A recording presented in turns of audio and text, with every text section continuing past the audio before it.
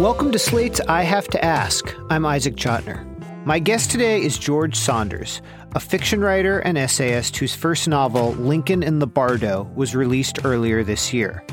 Saunders has spent many years writing fiction and teaching creative writing. Before that, he studied geophysical engineering in school and did work in oil exploration. But then Saunders, who is now 58, began crafting a number of short stories that came to be recognized for their unique power and striking language.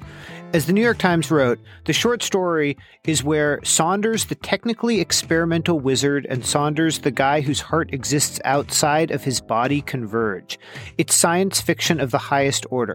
The unreality has been rendered on the page in completely convincing and compelling detail, but it's also a story about domestic yearning and a story about oppression and injustice and the complicated ripple effects of global capitalism. This could be said of so much of his fiction, which examines American life with precision and scientific rigor, but also dark humor and horror. His new novel has some of these elements. It offers a supernatural take on Abraham Lincoln's struggles after the death of his son in 1862. Saunders also writes nonfiction, and last year he penned a surprisingly empathetic, deeply felt account of his experiences meeting Trump voters on the campaign trail. George Saunders, thank you for joining us. My pleasure. So I wanted to ask about your new book. I read an old interview of yours, and you wrote that when you embark on a fictional project, you don't have a plan in mind. You kind of let the story take control. And I'm wondering how different that is when you're writing about someone like Lincoln, who not only had an actual life that is well documented, but who people have strong opinions on. Yeah, it was a little different, and I'll tell you exactly how. It was just that I sort of knew the core anecdote that I was going to be milking, which was that he had gone into his son's crypt and somehow interacted with the body.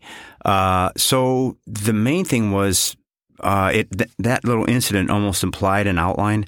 And so I had, before I started, all I had was sort of two parallel stories. One was, okay, Lincoln comes into the crypt, he holds the body, and at some point he leaves. So that's like the whole outline of one story. The other one is that meanwhile his son's spirit is there, isn't supposed to be, and at some point either leaves as he should or doesn't. So that was the day before I started working. That was the complex outline that I had going. So there was but even that is more planning than I would usually have in a short story. So then, but in terms of like when you're just sitting down to write it, I mean, was that process different than it normally is? I kept waiting for it to be different, but it kind of wasn't. I mean, apart from the fact that I had that little flimsy outline, which if I'm working on a story, something like that will arise a couple weeks into it, some kind of conditional outline. But what I noticed was my writing process is always the same, even in nonfiction. And it's something like, you have some text at hand and you're concentrating on it by revising it and polishing it to taste. And as you do that, it kind of informs both what happened before and what's about to happen. So in a sense, you're kind of like, it's almost like you're walking through a field with a light on your helmet. You can see where you are and a little bit where you're going and a little where you've been. So for me, that's the small unit of composition. And no matter what I'm writing, I'm kind of just polishing what's right in front of me waiting for it to give me a signal. How long did it take you to write a novel? Well, I think it took 4.5 years of active writing, and then the idea had been swimming around for about 15 years before that. Wow. So when you say active writing, like what's your day like? During this a day when you're working on the book. This was a lucky thing because I had I wrote it, started it before the last book came out, had a little interruption, and then came back to it. So it was kind of, a number of really, really quiet, uninterrupted periods, punctuated by wild activity. So in those periods, I just would, most of it was upstate New York where I live, and we just, get up in the morning, go out to the shed, and just kind of fart around for about 8 hours. And with this book, it was kind of good because there were some times where you're actually writing new text or revising, and you have to be sharp. And then also a whole bunch of research time where you didn't have to be quite so sharp. So you could do that at night. There was also, I did a lot of kind of wandering around with structural units in my head, like should A come before B? If I do A, B, then I have a choice of C or D. That kind of thinking doesn't take quite as much acuity, so you could also do that in the after hours. But it was kind of, when I was working on it, it was kind of wonderful because I would get sometimes 12, 15-hour days when I could just do nothing but think about the book. And during that time, you're actually thinking about the book most of the time. Yeah, and in fact, the problem is I have trouble thinking about anything else. It's just so this book in particular was so interesting.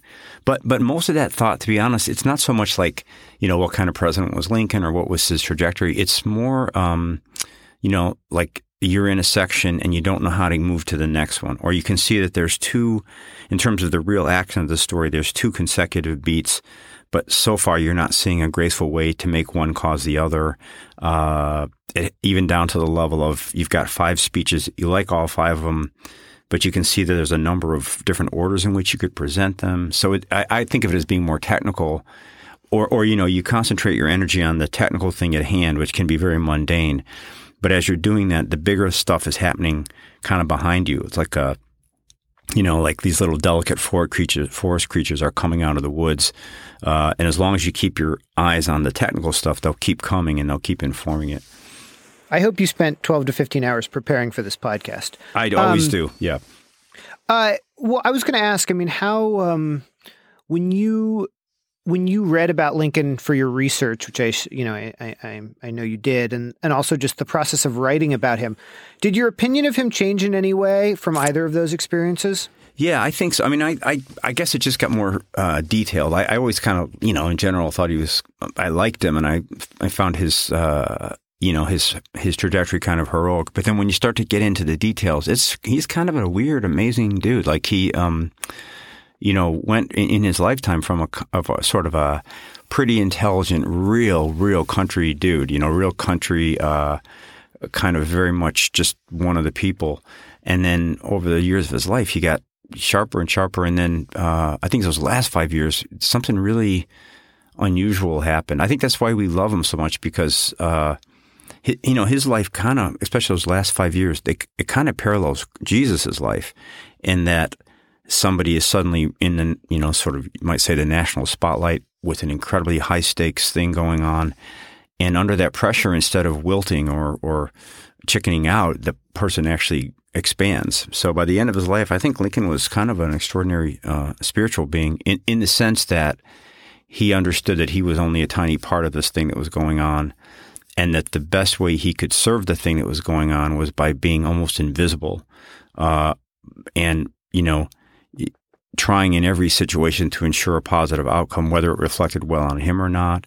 And then in the end, that crazy detail that he was basically crucified on Good Friday, shot on Good Friday, right as the war ended. It's just you almost couldn't make it up. I don't want this to sound like Meet the Press, but I read an old quote of yours, and I just want to read it back to you. Or part of it, where you say, if there are 10 readers out there, let's assume I'm never going to reach 2 of them. They'll never be interested. And let's say I've already got 3 of them, maybe 4. If there's something in my work that's making number 5, 6, and 7 turn it off, I'd like to figure out what that is. And you this sort of fits in with other things I've read about how you view your work as trying to show compassion and reaching through to people. And I was wondering, I wanted to ask you, basically, you wrote a long piece for The New Yorker about Trump supporters, and you went to some Trump rallies and you talked to them. And it seemed to me from reading your piece that the way you wanted to interact with this thing that was going on, which was the Trump campaign, and now we're living under the Trump presidency, is you wanted to sort of show compassion and reach through to these people who thought differently from you. So I noticed a similarity there. Does that seem fair, or do you think that's off? No, that's exactly right. I think that's very observant. My thing is that I feel like, just personally, I feel comfortable doing that. In other words, with the Trump people, I felt like I could hang in for a long time with them, trying to understand it from their point of view, trying to put myself in their shoes without losing clarity. And in fact, for me, it helps me consolidate my view if I spend a lot of time in the opposing camp, hearing the best version of their argument, and then at some point I kind of pull back and go, okay, so that's how they see it. So maybe they're not as easily dismissible as I thought, and yet I also see a lot of bad things about their stance. So to me, the whole thing is about trying to make your argument as complex as possible and as kind of intelligent as possible, which means letting the data come in without a whole lot of prejudgment. I think that's just more powerful no matter how you cut it. I mean, all of us these days feel the urge to just get angry and kind of turn off the microphone in a certain sense. And I just don't, as a fiction writer, I don't find that as interesting as. Do you feel it though? Do you feel angry? I mean, is that an impulse that you have? Oh, for sure. I feel disgusted. I mean, it's terrifying. Yeah, but so my thing is if you, if you were under attack, you would want to do whatever was the most efficient and the most powerful. In this particular historical moment, I don't think we're at the point where, we have to switch off all our empathetic functions and just start fighting. I think actually the fight has to be conducted with the empathy, thing turned on all the way, especially because, it's sort of like when I was in the field with the Trump people, they were friendly. They were sort of enthusiastic about him in a real straightforward way that didn't make sense to me, but you could see that they weren't bad people and they weren't faking it. So then again, the novelistic impulse is, okay, I didn't know my country as well as I thought I did. There's some percentage of people who really see him in a positive way that I actually can't imagine. So is the novelistic stance to go, they're all wrong, turn off the system, or is it to say, all right, maybe my antenna aren't as good as I thought they were? And again, I think a lot of people resist that step because they think it's, conceding or even enabling the opposition. But I just personally feel that I can go into that for quite a long time without getting turned. And that when I go to try to persuade that person or even fight them, I'm going to be better served by understanding them more completely than understanding them only partially. I guess, the way in which maybe we disagree about this, but the way in which I think that I differed with the way you approached that piece was that you sort of presented America as being in these two different bubbles, which I think we agree are true, or you conceived of them as two separate bubbles. Yeah. But I guess maybe it seemed like you wanted to paint a certain equivalence, not in outcomes, but just in the way these two different bubbles live in their own, or this is, I'm being repetitive, but the way that everyone sort of lives in their own world and their different realities. But I guess the question would be like, are those, does one of those worlds have much more of an actual connection to reality? No, I totally agree with you. And in that piece, one of the challenges was to, here's what I think is that the right-wing bubble is much less factual, much less logical, much more fearful. And also I think it would be true to say that the people in the right-wing bubble are much less interested in the people in the left-wing bubble than vice versa.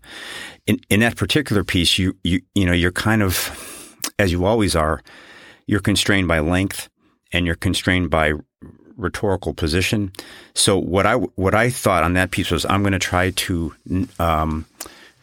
almost not take on the false equivalence idea in favor of doing something Lincoln would do, which is to say, let me take on my opponent's argument at its highest form. So in other words, I think we're in agreement that it's not correct to say that the bubbles are equal.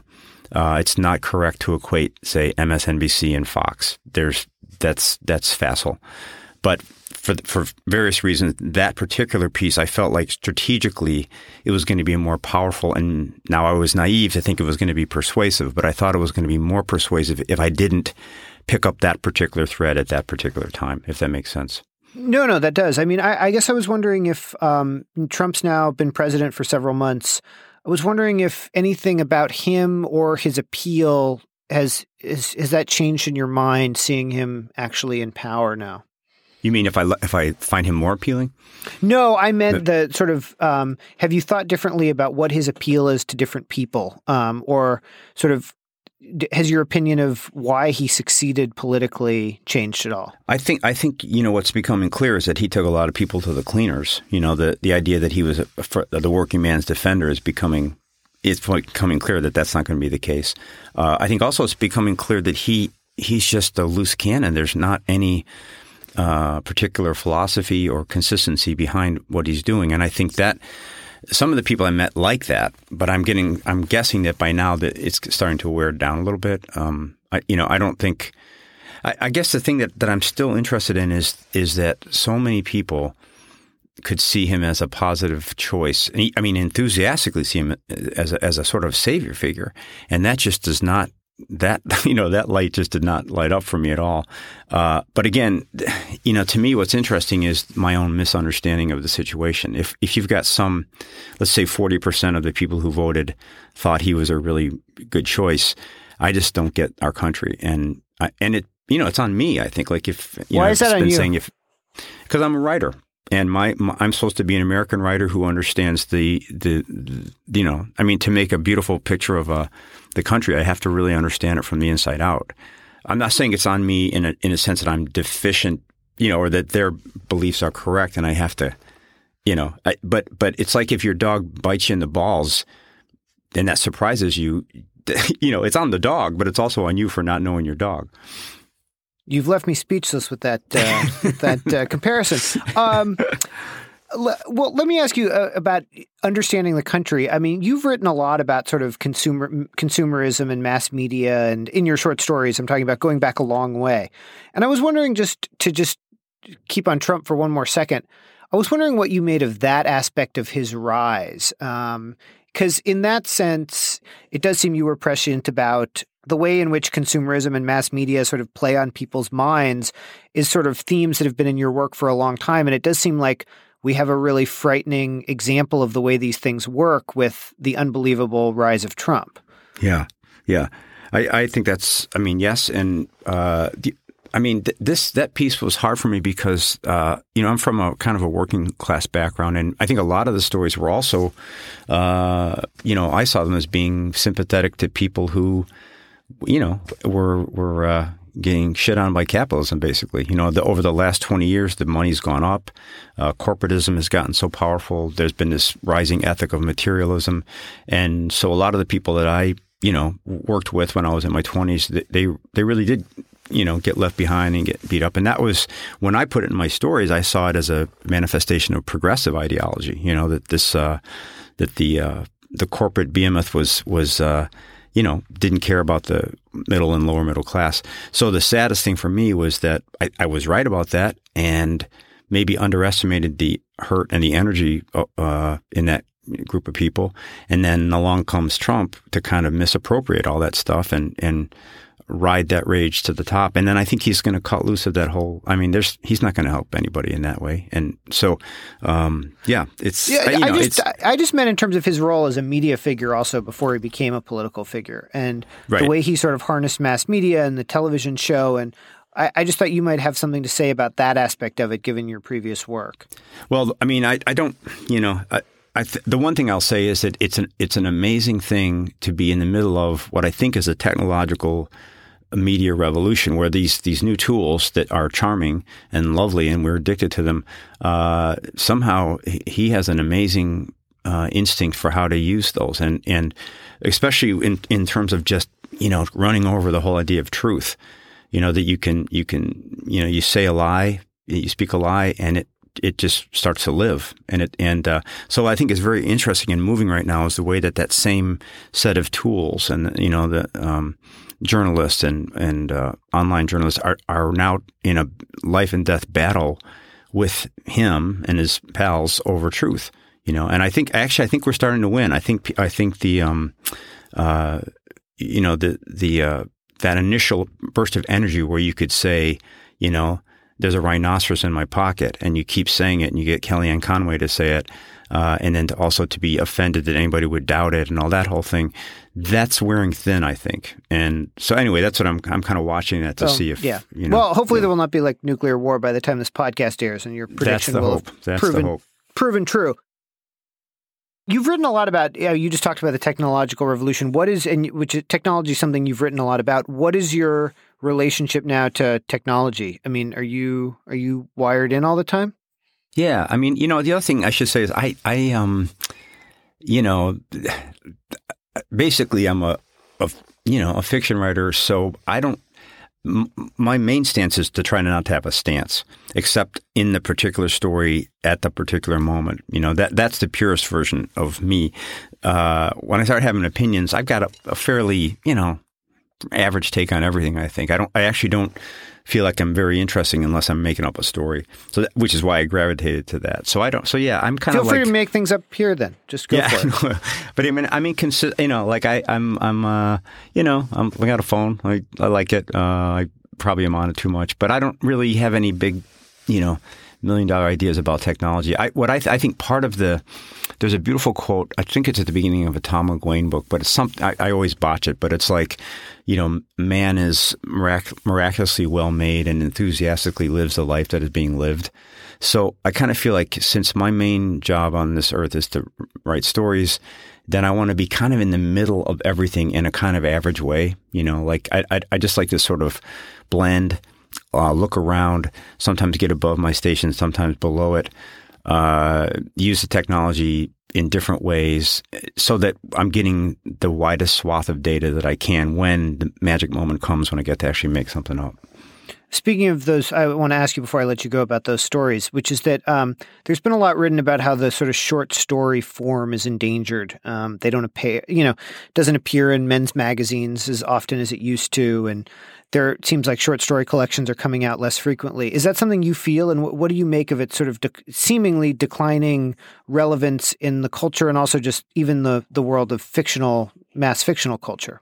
Yeah, I think actually I feel the opposite. And I'm not sure this is a good thing, but because of the MFA culture, so many young writers are thinking in the form of short stories. And it's unfortunate that there's not the money that there used to be. I mean, when Hemingway's day, you could make a full-time, and Fitzgerald, you can make a living as a short story writer. So that part of it is too bad. But I think some of the slack is getting picked up by, MFA culture. So I don't really see it as, I don't think there's really a decline. And when I go out and do readings and stuff, there are a lot of people who really seem to be kind of aficionados of the form. So I'm not really too discouraged. I think it's okay. I'm not, again, this is one of the things where anecdotally I feel like the short story is in kind of a renaissance. But the problem, the bigger problem is the culture has a kind of a disdain for art. And especially some of these forms of art that take a long time to do, that's a problem, And I think with the rise of the Trump movement and the sort of anti-truth, gossip-based movement, I haven't quite made this connection, in print yet, but I think there's something about our disdain for art that leads directly to the rise of a Trumpian-like thing where, all the things we do in art, which is abide with somebody imaginatively and try to find nuance and try to actually stir up some empathy even for people with whom we disagree. The willingness to not give up on a person, to kind of try to look behind the scenes and see why someone might be angry or hateful. All those impulses that I think reading and writing literature, helps us with, those are kind of embodied in their opposites in the Trump movement, which is to name call, dismiss, categorize entire groups of people and then sort of demonize them and to reach a lot of conclusions about people like Muslims and immigrants and so on that you haven't actually spent much time with in person. To me, those are all anti-literary impulses. Yeah, I mean, it's interesting. There's an Orwell quote, which I don't remember exactly, about how when you read a great book, it wasn't written by someone in the KKK, essentially. But I go back and forth because there's also, Ezra Pound or whoever you want to, whatever, there are historical figures that were, had disgusting politics. You can go through the list, Dickens, or were nasty people or, whatever it was, who managed to produce incredible art. Maybe Dickens is a good example of someone with both nasty politics and seemingly not a very nice person. And so, I mean, I don't know what you make of that, but it's interesting because what you're saying, there is some intuitively it seems right, but there also are exceptions and people are complex. Yeah, it's not to say that only good people could do art, but it would be that anybody who does art gets a little better, maybe. I'm not even sure of that. I think, for me, at the end of the day, the reason I love being an artist is that you can kind of leave the conceptual behind and the analytical behind even, and you're kind of living a story a second at a time. The other notion that I think is interesting is that a person like any of the people you've mentioned, Ezra Pound, say, unfortunately, we actually contain multitudes. So the Ezra Pound that can write a beautiful poem, I would say, exists side by side with the nasty fascist Ezra Pound, and they tag team a little bit in a way that you can't deny that some of the poems are beautiful. You can't deny that his politics were disgusting. So, given that those things exist, we maybe have to think, in a more complicated, ambiguous way about what a human being actually is. It would be nice if, only the best people made themselves better, and from that exalted position, farted out a great work of art. But I think it's actually more complicated than that. No, I'm working on a book right now about Yves Lenoir, and it's clear that he was a very nasty person, and it's also clear that nastiness helped fuel the sense of humor in his books that really makes for great art. Yeah, or maybe there's a moment where the nasty person, emits a nasty thing out of his nastiness, and then the artistic person, that co-dwells with him, steps out and makes an adjustment, so that suddenly the nastiness is been tempered by the demands of art. I can give you kind of a counterexample that Chekhov, who was not a nasty person, but in the story Gooseberries, he makes this beautiful speech about the sort of the possible immorality of happiness, the way that happy people are actually tend to be kind of oppressive. And it's a beautiful speech. I mean, it's like you read it and you go, that is so true, But then Chekhov attributes the speech to kind of a thoughtless guy, like kind of a blowhard. So in that way, the artist comes out and just artistically adjusts the thing to make it more complicated and interesting. So I think that's what actually happens with these questionable people is they're like Flannery O'Connor. I think was actually a fine, wonderful person, but she's pretty acerbic in the way she creates these characters. She put on the hat that says Southern people get on my nerves. She makes some text in which a Southern person gets on your nerves. Then she steps back and she puts on another hat of the true artist and says, okay, now I have an example here of of somebody venting. How can I use that in a bigger fabric to make something truly universally beautiful? So I like this idea of tag team. We've got so many different people in us, and they flicker on and off in a second's notice. Maybe you could see an artist as the person who is somewhat in touch with those various people and knows how to call them forth to get the best result. If only Trump had written his own books, we might not be in this situation. Yeah, I think that's true. Just before I let you go, I just want to just briefly just talk about the role of humor in your fiction. And I was just wondering, you try to, it feels like, very consciously insert humor into serious fiction. And I was wondering whether that is a particular challenge and you ever worry that one will sort of overwhelm the other, and how you think about that concept. Yeah, I think you're always, this maybe ties into what we're talking about. You're always aware that you have two or three gifts, or kind of things you can offer, and you're always using those in combination. And that's exactly right. As you'll sometimes see, oh my God, I'm being way too funny here. I'm relying on humor too much. Then in revision, you just adjust the mix, that's kind of, I think any writer, whether they're funny or not, they have two or three, some number of go-to things. And in a sense, just like is the case in personality, when you're having a conversation with somebody, you're going to sort of bring those things to the table in various mixes to try to keep the energy of the conversation up. And for me, the humor isn't really, I think sometimes people think of humor as this kind of thing that you inject or that you artificially introduce. To me, it's all tied together. Like when I think about what life actually feels like and looks like, I think even humor versus serious is kind of an artificial distinction that in an actual moment of living, we don't think of it that way. In other words, you could pass wind at a funeral, Would that be funny or tragic? Well, it's both. So I think to me, it's not really a distinction that I make.